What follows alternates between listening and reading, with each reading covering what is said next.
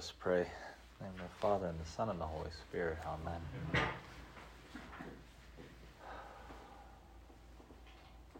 Lord and God, Father, Son, and Holy Spirit, we come before you in gratitude for calling us to these days of prayer and of fellowship. Thank you for revealing yourself to us, that we may know you, that we may love you, that we may serve you, that all this may lead to our greatest happiness in this life and in the life to come. We ask your blessing upon this time that we have together,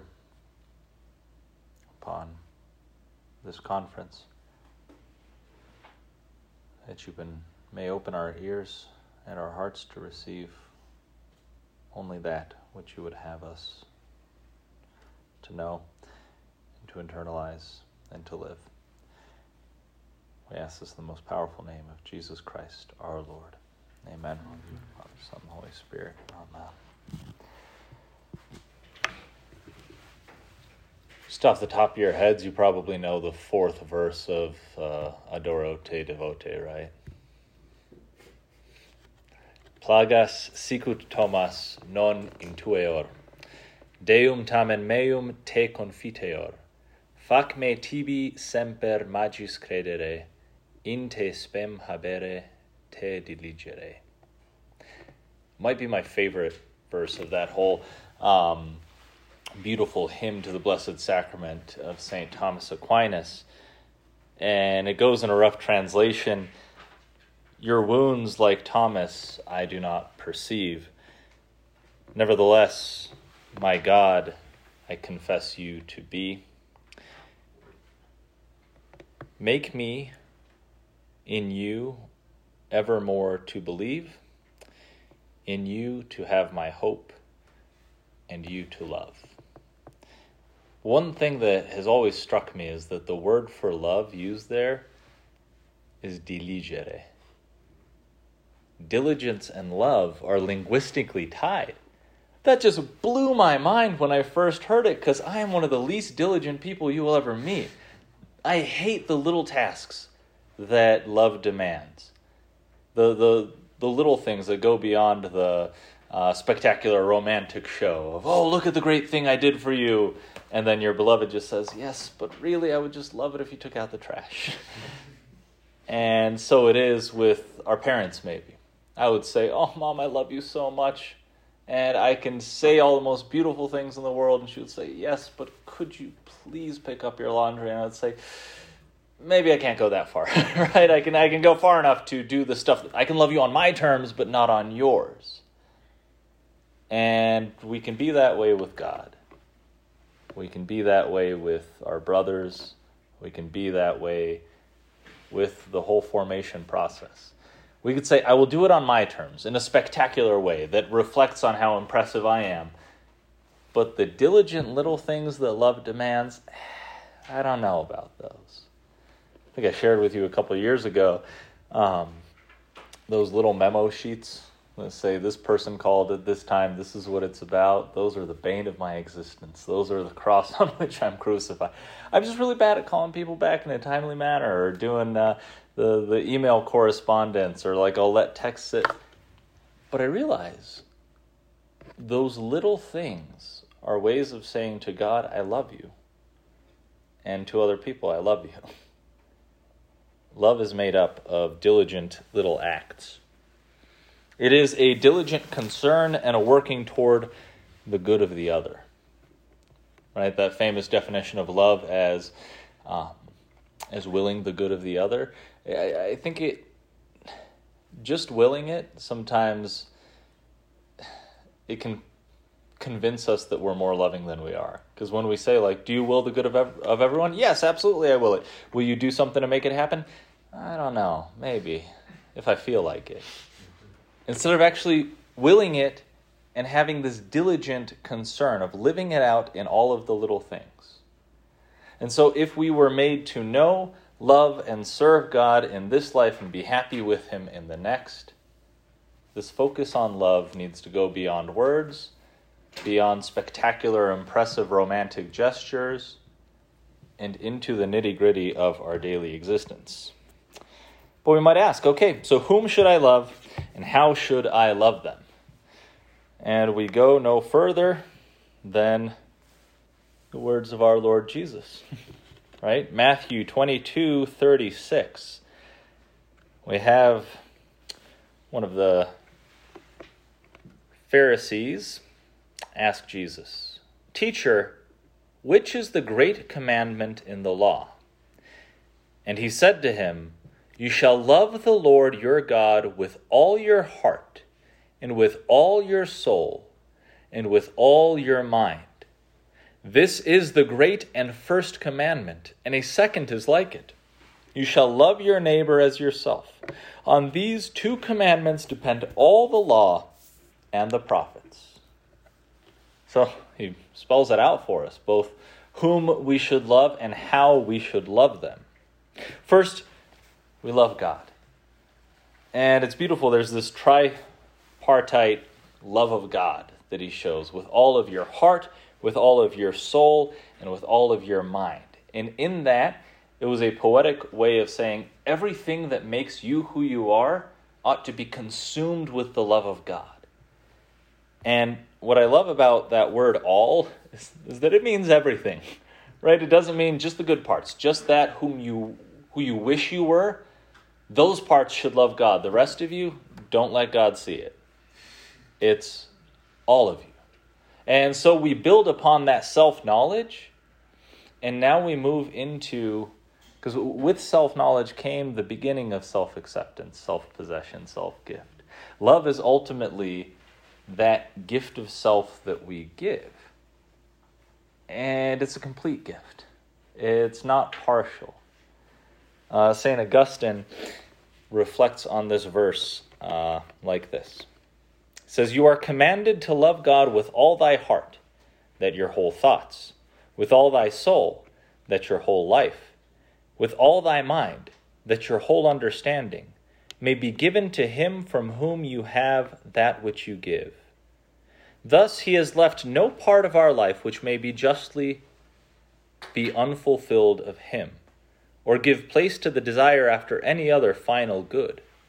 But if aught else present itself for the soul's love, it should be absorbed into that channel in which the whole current of love runs. For man is then the most perfect when his whole life tends toward the life unchangeable, and clings to it with the whole purpose of his soul." And then a gloss on that same verse goes, "With all thy heart, that is understanding, with all thy soul, that is thy will, with all thy mind, that is your memory, you shall think, will, and remember nothing contrary to him." Right? All the capacities of our soul, our memory, our imagination, our intellect, our free will, everything is given to him.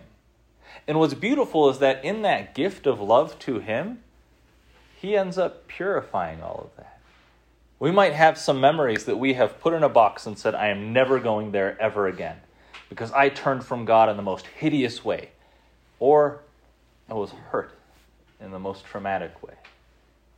And we might say, "Nope, that part of my memory is off limits, definitely for me because I can't handle it, but also to you because I don't want you to see me in that state."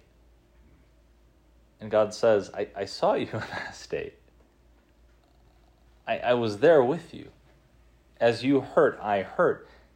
I want to now let you be healed in that place of your memory.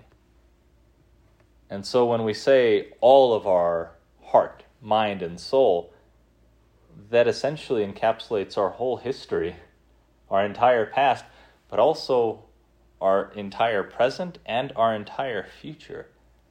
You know, those hopes, fears, desires, worries, all of that, which we might say, it's kind of consuming me, but I'd rather not give it to God because he's busy enough with the whole universe and all that, so I'm just going to let it eat away at me.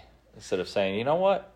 Part of loving God is offering him that which I have to give. I would love to offer him the universe, but he already has that. What he doesn't have is my will freely given, my memories freely shared. Every capacity of my heart, my soul, my mind given to him as an offering that's actually really pleasing to him. even though to us it seems just pitiful. So with all your heart, we can ask ourselves, how free is my heart to love God? What attachments do I have that prevent me from loving God wholeheartedly? Sometimes, oddly enough, we're attached to our own beliefs of our unworthiness, and that's the attachment. Sometimes our attachment is this fear that we have, that if we give ourselves to him, he's going to be just like other people we've trusted. He's going to let us down. So I can't just go that little extra bit and actually give him my whole heart. I got to give him the pretty parts. And then the other 97.35%, that's me. I keep that to myself. But with that come the wounds. Sometimes I don't know, do any of you have nieces or nephews or any, I guess, younger members of your families, cousins, things like that? Sometimes when they're hurt, they will tell you about it, but then when you want to see it, they won't show it to you because it still hurts them a lot. So they just kind of like close in over their wound, and you're like, no, the only way that I can tend to this wound is if you show it to me. And they're like, no, because they're scared, because that part still really hurts them. And even though they know you and they love you and they trust you, there's a part in us that immediately recoils and thinks, no. Even the person who's going to help me might hurt me in the process, so I just can't show it to him. My heart is not fully free to love the Lord if I am still enclosed on my own wounds, or if I pretend they're not there. It's like, any of you seen Monty Python, Search for the Holy Grail? And there's the knight who has his right arm chopped off, his left arm chopped off, his right and left legs chopped off. He's there just a stump of a man, and he's still refusing to admit that he's wounded, or refusing to admit the extent of the wounds, because he says, what? 'Tis but a flesh wound. And I think that spiritually that's us very often. God's like, listen, dude, you're missing like all of your limbs. I just want to help you. I'm literally a healer. And you're like, nope, I'm not actually hurt. They're hurt. They need you more. And he's like, I'm infinite. Me tending to you does not take away from me tending to all the rest of humanity all across history. But still, sometimes we refuse to admit that our hearts have been wounded because we're scared that means we have to place the blame on someone. And we might say, my parents are great. Not their fault. Went to great school, had really good friends. Nope, not wounded. No wounds here. Somewhere else, though. Go looking for them. Other seminarians, lesser seminarians, they might be wounded. Instead of realizing just living in a broken world is going to be wounding. Jesus, he was vulnerable with us. You know, the roots of that word, vulnerable, vulnus, what does that mean? Vulnus is wound. To be vulnerable means to be wounded or to have your wounds exposed. Ultimately, his glory shone through his wounds. Thomas, who saw those wounds, was able to confess him to be God. And so our heart is only free to love God to the extent to which we honestly examine, what am I attached to instead of you? And what are the wounds that I might be hiding from you? Because when we expose that to him, that's actually the way that we love him.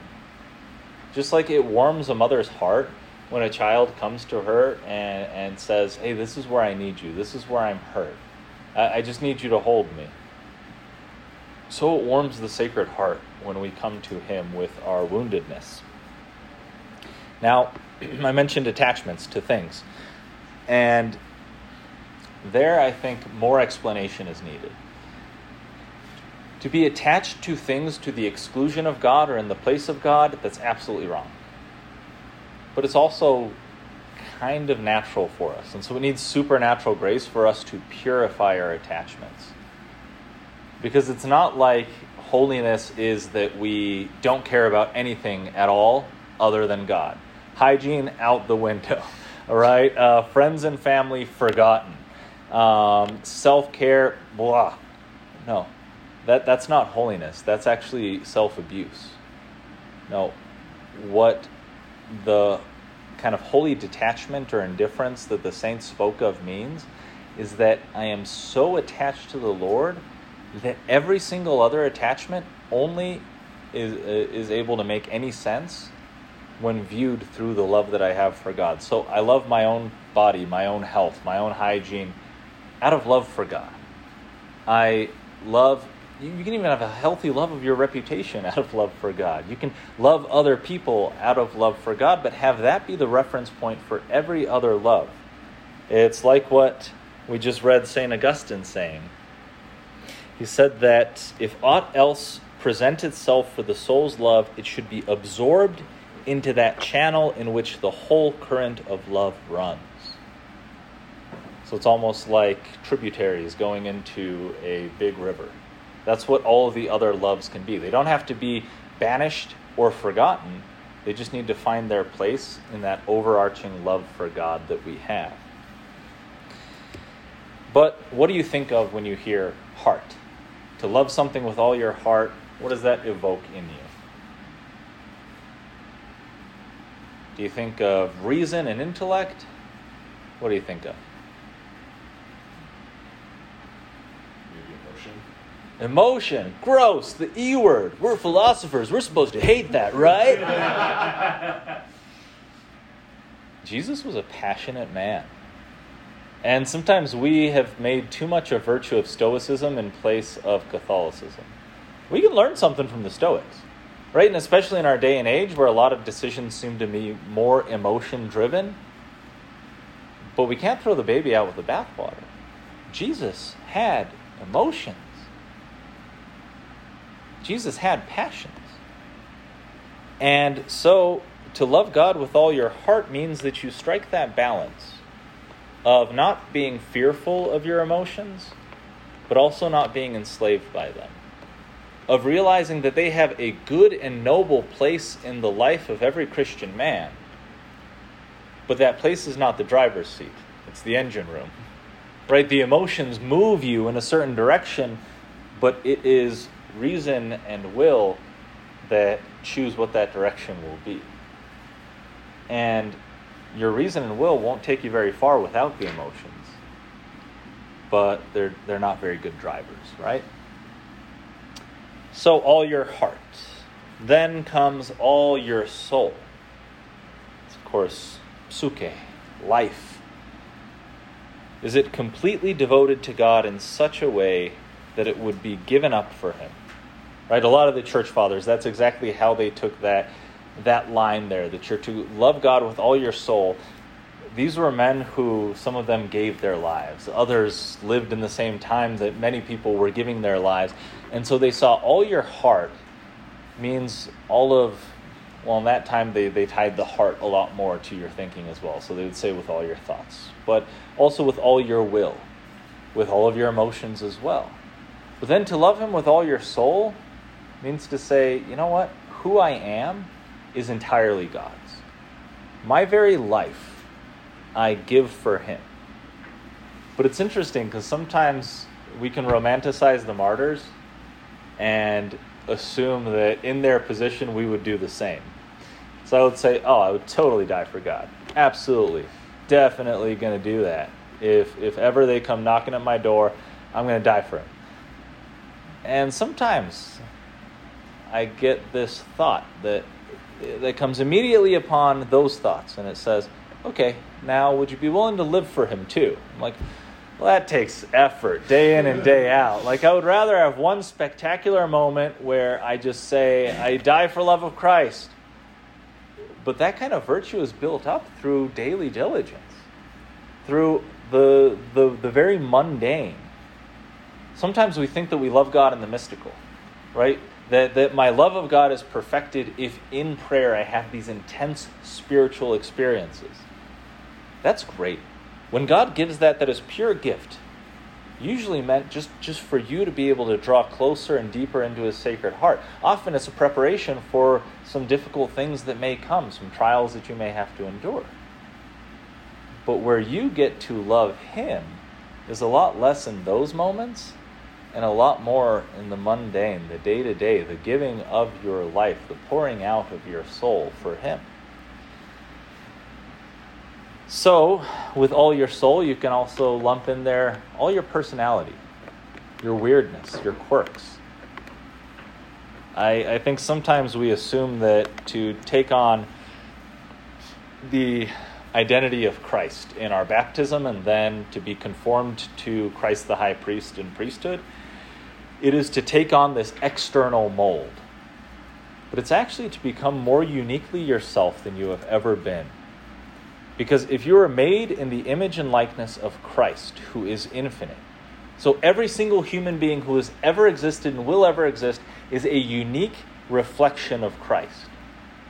And we're never going to exhaust him, like, oh, we've reached the limits of humans, so now we're going to have one that has to redouble on his imaging of Christ. No.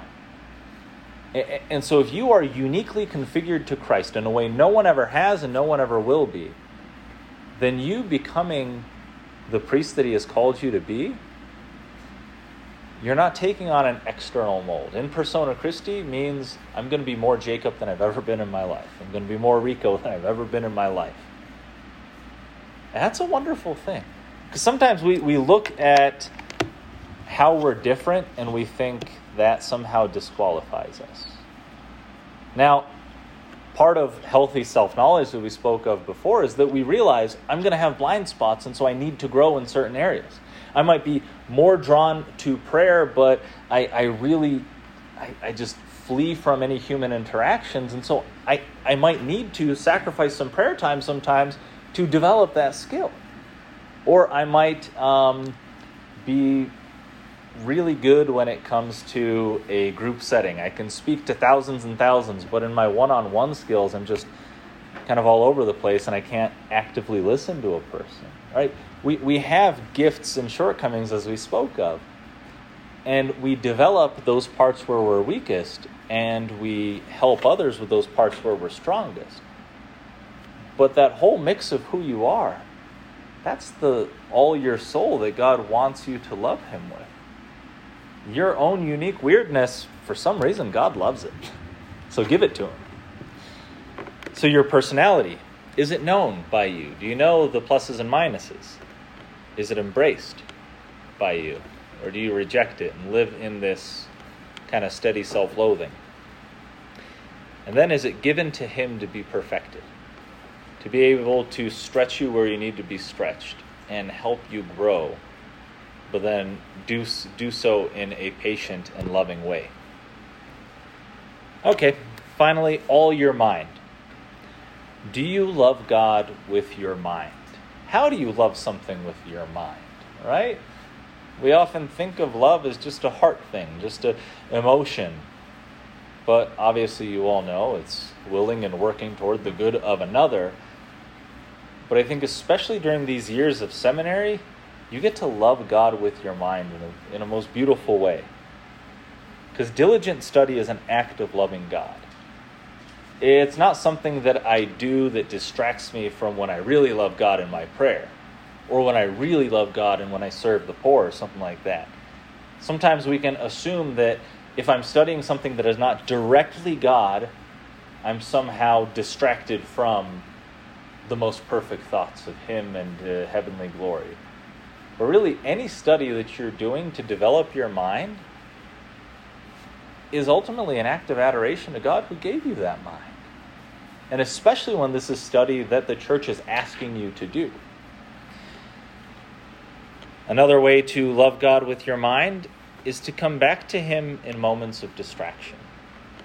So often in prayer, we think that we are just really bad at it because we keep getting distracted. But an old spiritual director of mine had the consoling thought. He said, if 100 times in one session of prayer, your mind wanders and you have to gently lead it back to God, because your mind's kind of like a toddler, right? The moment that you roughly try to bring it back, it'll start shouting and screaming, and there, you're done. But if you kind of gently keep guiding it back out of the church pew, it keeps on leaving the church pew, you keep guiding it back, it keeps leaving, you keep guiding it back. If 100 times you have to guide it back to Jesus, that's 100 times that you've said, Jesus, I love you more than this. And that's good prayer, right? Yeah, maybe you didn't have the greatest insights and you didn't levitate or anything like that, but you were able to say to God, I love you, more than this other thought. But there might be times that after the 30th time of bringing your mind back from this distraction, you realize, oh, you're the one leading me there. Okay, maybe I do need to talk to you about my family right now, because, yeah, this is going on. Oh, okay. We can learn from the distractions too, but it's offering our mind to God as it is, not as we wish that it were. Offering our attention to God as it is, not as we wish it were. Then finally, we love God with all our mind by seeking to furnish our imagination with good images. Because, we're children of the 20th and 21st centuries. We have plenty of bad images up there. And, of course, the evil one will try to exploit that as much as possible. Bring us back to this memory or that one. And especially if it's pornography that we've had as a part of our story in the past or our struggle in the present, how beautiful to use those very same eyes and that very same faculty of sight to gaze upon our Lord in the Blessed Sacrament. Maybe to say, for every hour of pornography that I've watched in my life, I want to give 10 hours to gazing upon my Lord. But also beauty, right? Because the lust is a perversion of love. And so what we are seeking in lustful looking upon something is a distortion of our heart's longing for beauty.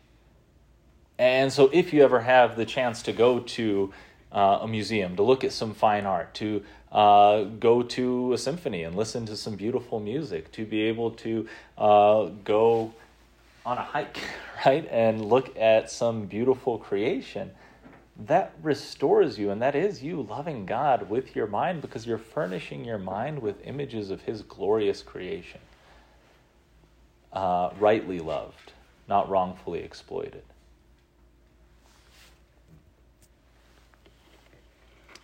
Now we move on.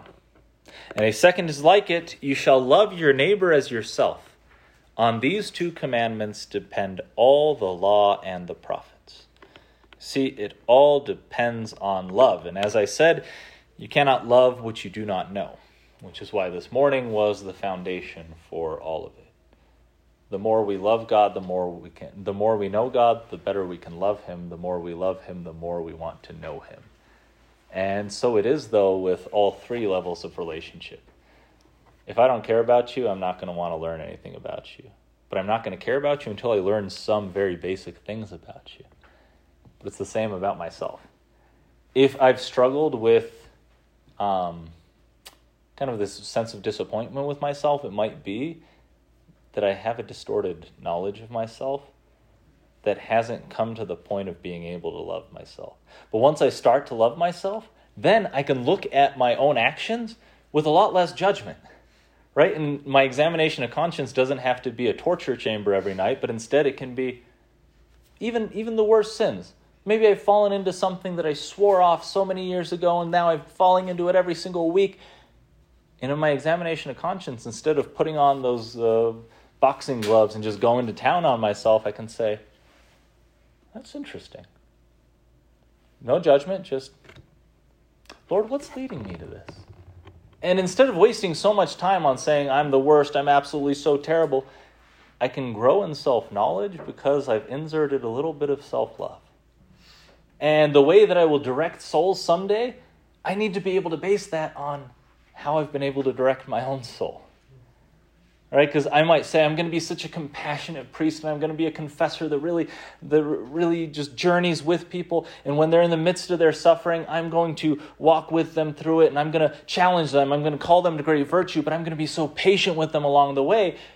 And I just want to shake you and say, okay, be that to yourself, you dummy.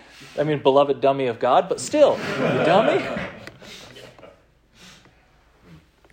So just as self-knowledge makes real knowledge of the other through mutual... So just as self-knowledge makes real knowledge of the other through mutual free self-revelation possible, so love of self gives the measure for love of others. All right, what do I mean there in my poorly written note? Love and knowledge have this interdependent relationship. The more I can know, the more I can love. But also knowledge of self and knowledge of others feeds into each other, right? Once I know myself, I can have that firm base from which I can get to know another. But my relationship with that other will lead to greater self-knowledge because they're going to see things that I can't. Sometimes they will point out flaws that I didn't know I had. I'm going to hate them for it, but really I'm going to love them for it. Other times they might point out to me gifts that I have that I've never wanted to acknowledge. Well, so it is with love, right? Just as others help you to know yourself, so in loving others, you are loving yourself because we've been built to do that. And it brings us a great joy to be able to love another and serve another, but we'll get to that tomorrow. So first, loving yourself. First, it's what I said earlier, patience. Right? You have to sometimes look at your own soul, your own self, like the child that you are in the eyes of God, right? In the world, it's like, all right, y'all are 18. You got to be men, right? God doesn't ordain boys, he ordains men. But even as we call you to that, spiritually speaking, you need to be able to remember, I'm his little guy, right? I'm still, just like my mind is a wandering toddler in an echoing church, so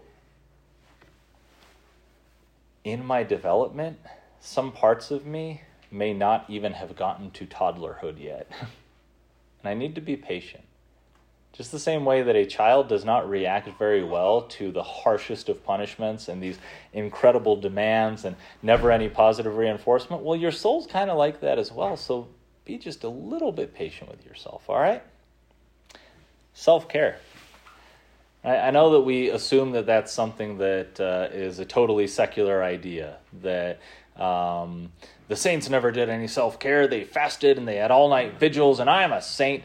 Well, they also lived in a healthier society in many ways. And so we interpret as selfish that which is actually caring for one of God's sons well. Right? If you doing this to someone else would be abuse, then don't do it to yourself. Don't starve yourself. Don't keep yourself from getting adequate rest. Don't keep yourself from getting good exercise, from eating right. Right? Those basics of nutrition, exercise, sleep, those are ways of loving God because you're loving the Son that he loves so much. But that needs to be balanced with challenging yourself to grow. Right? So you love yourself both by tending to your needs and caring for this creature that God's given you, but also saying, you know what, you have more potential than you've been living up to. So we're tending to our needs, but we're stretching ourselves to grow. We're looking at all of our blind spots and saying, okay, I need to be better here and there. I need to utilize whatever resources are at hand. Counseling, spiritual direction, formation. Sometimes getting an exercise or a nutrition coach. Sometimes even realizing my sleep patterns are all out of whack. I might need some help. I know that's not your problem, Robert. You are our guru for the group for healthy sleep patterns. And then finally, compassion and forgiveness. It's going to be very difficult to be genuinely merciful to other people if you haven't been merciful to yourself. That's where that parable the Lord had of the man who was forgiven much and then forgave and did not forgive little. You know, that guy who owed so much he should have been put into slavery with all of his wife and children and all their belongings taken from them. But the king said, you know what? No, you're fine. We've forgiven your debt. And another guy owes him maybe like one paycheck's worth. And he's there strangling him, saying, give me what you owe.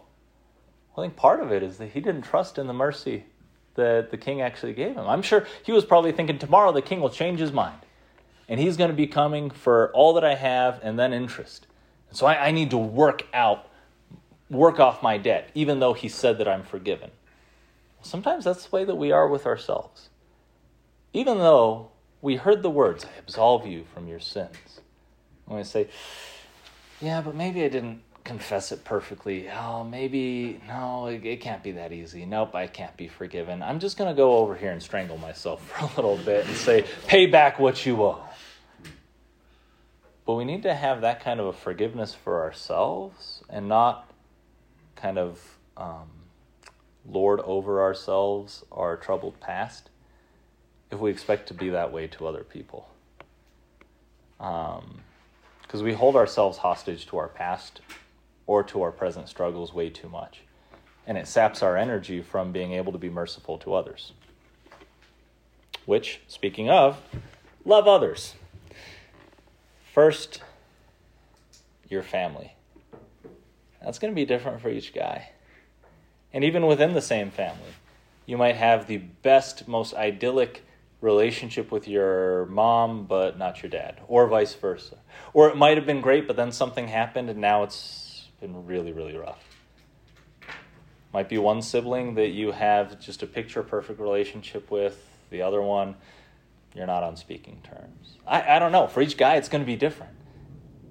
But that family that the Lord gave you was the first arena in which you learned to love. For some, it came easy. For others, with great difficulty. But that's where the Lord wants to teach you to love those that you have not chosen. Because that's going to be your parish someday. And I think this retreat would be a good time to reflect on, how have I loved my family? How do I love my family? How will I love my family? And it's going to look different for different guys. Loving from a distance is still loving. And sometimes those boundaries have to be created because it will be impossible to love one another from up close. Because maybe there's just been too much that has happened in that relationship for there to be reconciliation right now. But forgiveness, that's a matter of the heart. That's always possible. From a distance and in kind of silence, you can still love. And you can pray for. You can make sacrifices for. And so that first level would be, how do I love my family? Next would be your friends. Can I say that I have real mature love in my friendships? Obviously, it's going to be to different degrees with different people. That's fine. But is the basis there this real willing and working toward the good of this other person? And that might help you clarify, too, who are my truest and closest friends and which relationships might I be clinging to, but those were actually part of a previous portion of my life. Here's the tough one. Your formators, your bishop, and your pope. Right? Vocations office, too. That one can be tough. Especially because we might still be carrying wounds from the family. Dad might have been really rough on us, or mom. And we project that onto any authority figure. And we assume the best. We give no benefit of the doubt. If they don't have the time of day for us one time, instead of thinking, oh man, they might be going through a lot right now. You know what? I'm going to try to be understanding. We say, like, they don't even care. They hate formation. They hate me. They probably don't believe Jesus is God. But it's a good prayer to ask the Lord to give you a genuine and purified love for those in authority over you. To really love. This is not just like mushy affection, but like to genuinely care and grow in respect for formators, vocations office, your bishop, because you might not see eye to eye with him. You might love Archbishop right now, and then the next guy you're going to be at odds with all the time. Well, what do you do with that? You bring it to prayer every day and you say, I want to love this person. I choose to love this person, so I'm going to pray that you fill my heart with love for this person. That it becomes second nature for me to try to see things in the best possible way. That doesn't mean stick my head in the sand. That doesn't mean never have an opposing opinion. But it means that in the midst of all that, I never drink the poison of hatred. and the same for the Pope. Might be that you were super excited when Pope Benedict was Pope, and then Pope Francis, you were like, oh man, I just don't like his style. Or it might be vice versa, that you were, finally, the church has this great Pope. And then the next one, you're going to say, it's not Francis. Ask the Lord to give you a genuine love for all of those figures. And finally, your brothers and your bride. I loved that homily that, that's why I chose it, because it's a great homily that I read from Cardinal O'Connor about this bride that you will take for your own, and that you will lay down your life for. But sometimes we think of the church in these romantic ways, and then we look at our brothers and we're like, ugh, these guys are the worst. I can't wait to leave the seminary and enter the real world. Or, oh, I can't have a good relationship with these guys because they're not as mature with me in this way or in that way. So I need to only have friendships with people outside the seminary. Instead of realizing, these are the brothers God's given you. It might take you a little bit more effort, because for some reason there's this weird cynicism, this dome of cynicism that descends upon seminaries, where guys sometimes convince themselves, oh, I can't talk about like church things or except church politics. I can't talk about like my deep love for the Blessed Mother because I don't want to be the pious guy. I can't talk about my experiences in prayer because, that's for me and my spiritual director only. It's to be able to have a depth of friendship with our brothers to where we can go the whole spectrum. We can talk about just football, and just like that, we can go into how our prayer life's going, and just like that, we can go to some of the struggles that we've been having with our family or some of the wounds we still carry. Obviously, you want to have some spiritual modesty, right? You don't want to just every person just like, hey, let me tell you about my deep experience in prayer, or like, hey, want to hear about my father wounds? Like, you let the friendship develop, but a good question to ask is, do I have brothers that I can span that whole range of conversation with?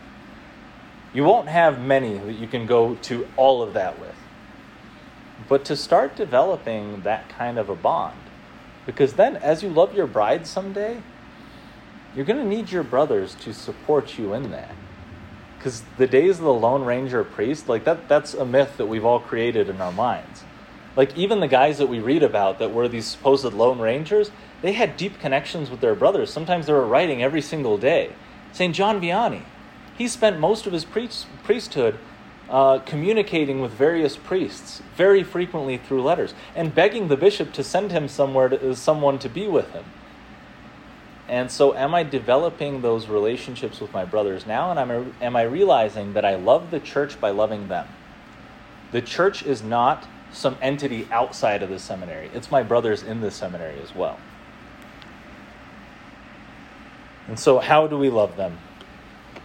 Brothers, bride, formator, bishop, pope, friends, family, everyone. Well, the same way we loved ourselves and we loved God. Diligently in little things with kindness, patience, and forgiveness. So I'd invite you tonight at Mass, or today in the afternoon, or tonight afterwards, when we have our prayer with the Blessed Sacrament. Let go of resentments. Think through all of those levels of my love of God, my love of others, and my love of myself. And where have you been clinging to some resentment? For the formator, bishop, pope, family member, friend, self, brother, parishioner. And allow yourself to let go of them. And to say, you know what, this part of my heart it's not free to love God right now because I'm clinging to this resentment. So I let that go. And we can finish by repeating after me just the traditional act of love. It used to be a beautiful devotion to wake up each morning and pray an act of faith, an act of hope, and an act of love. Well, we'll do one part of that. So you can repeat after me. Oh my God. Oh my God. I love you above all things. I love you above all things. with my whole heart and soul,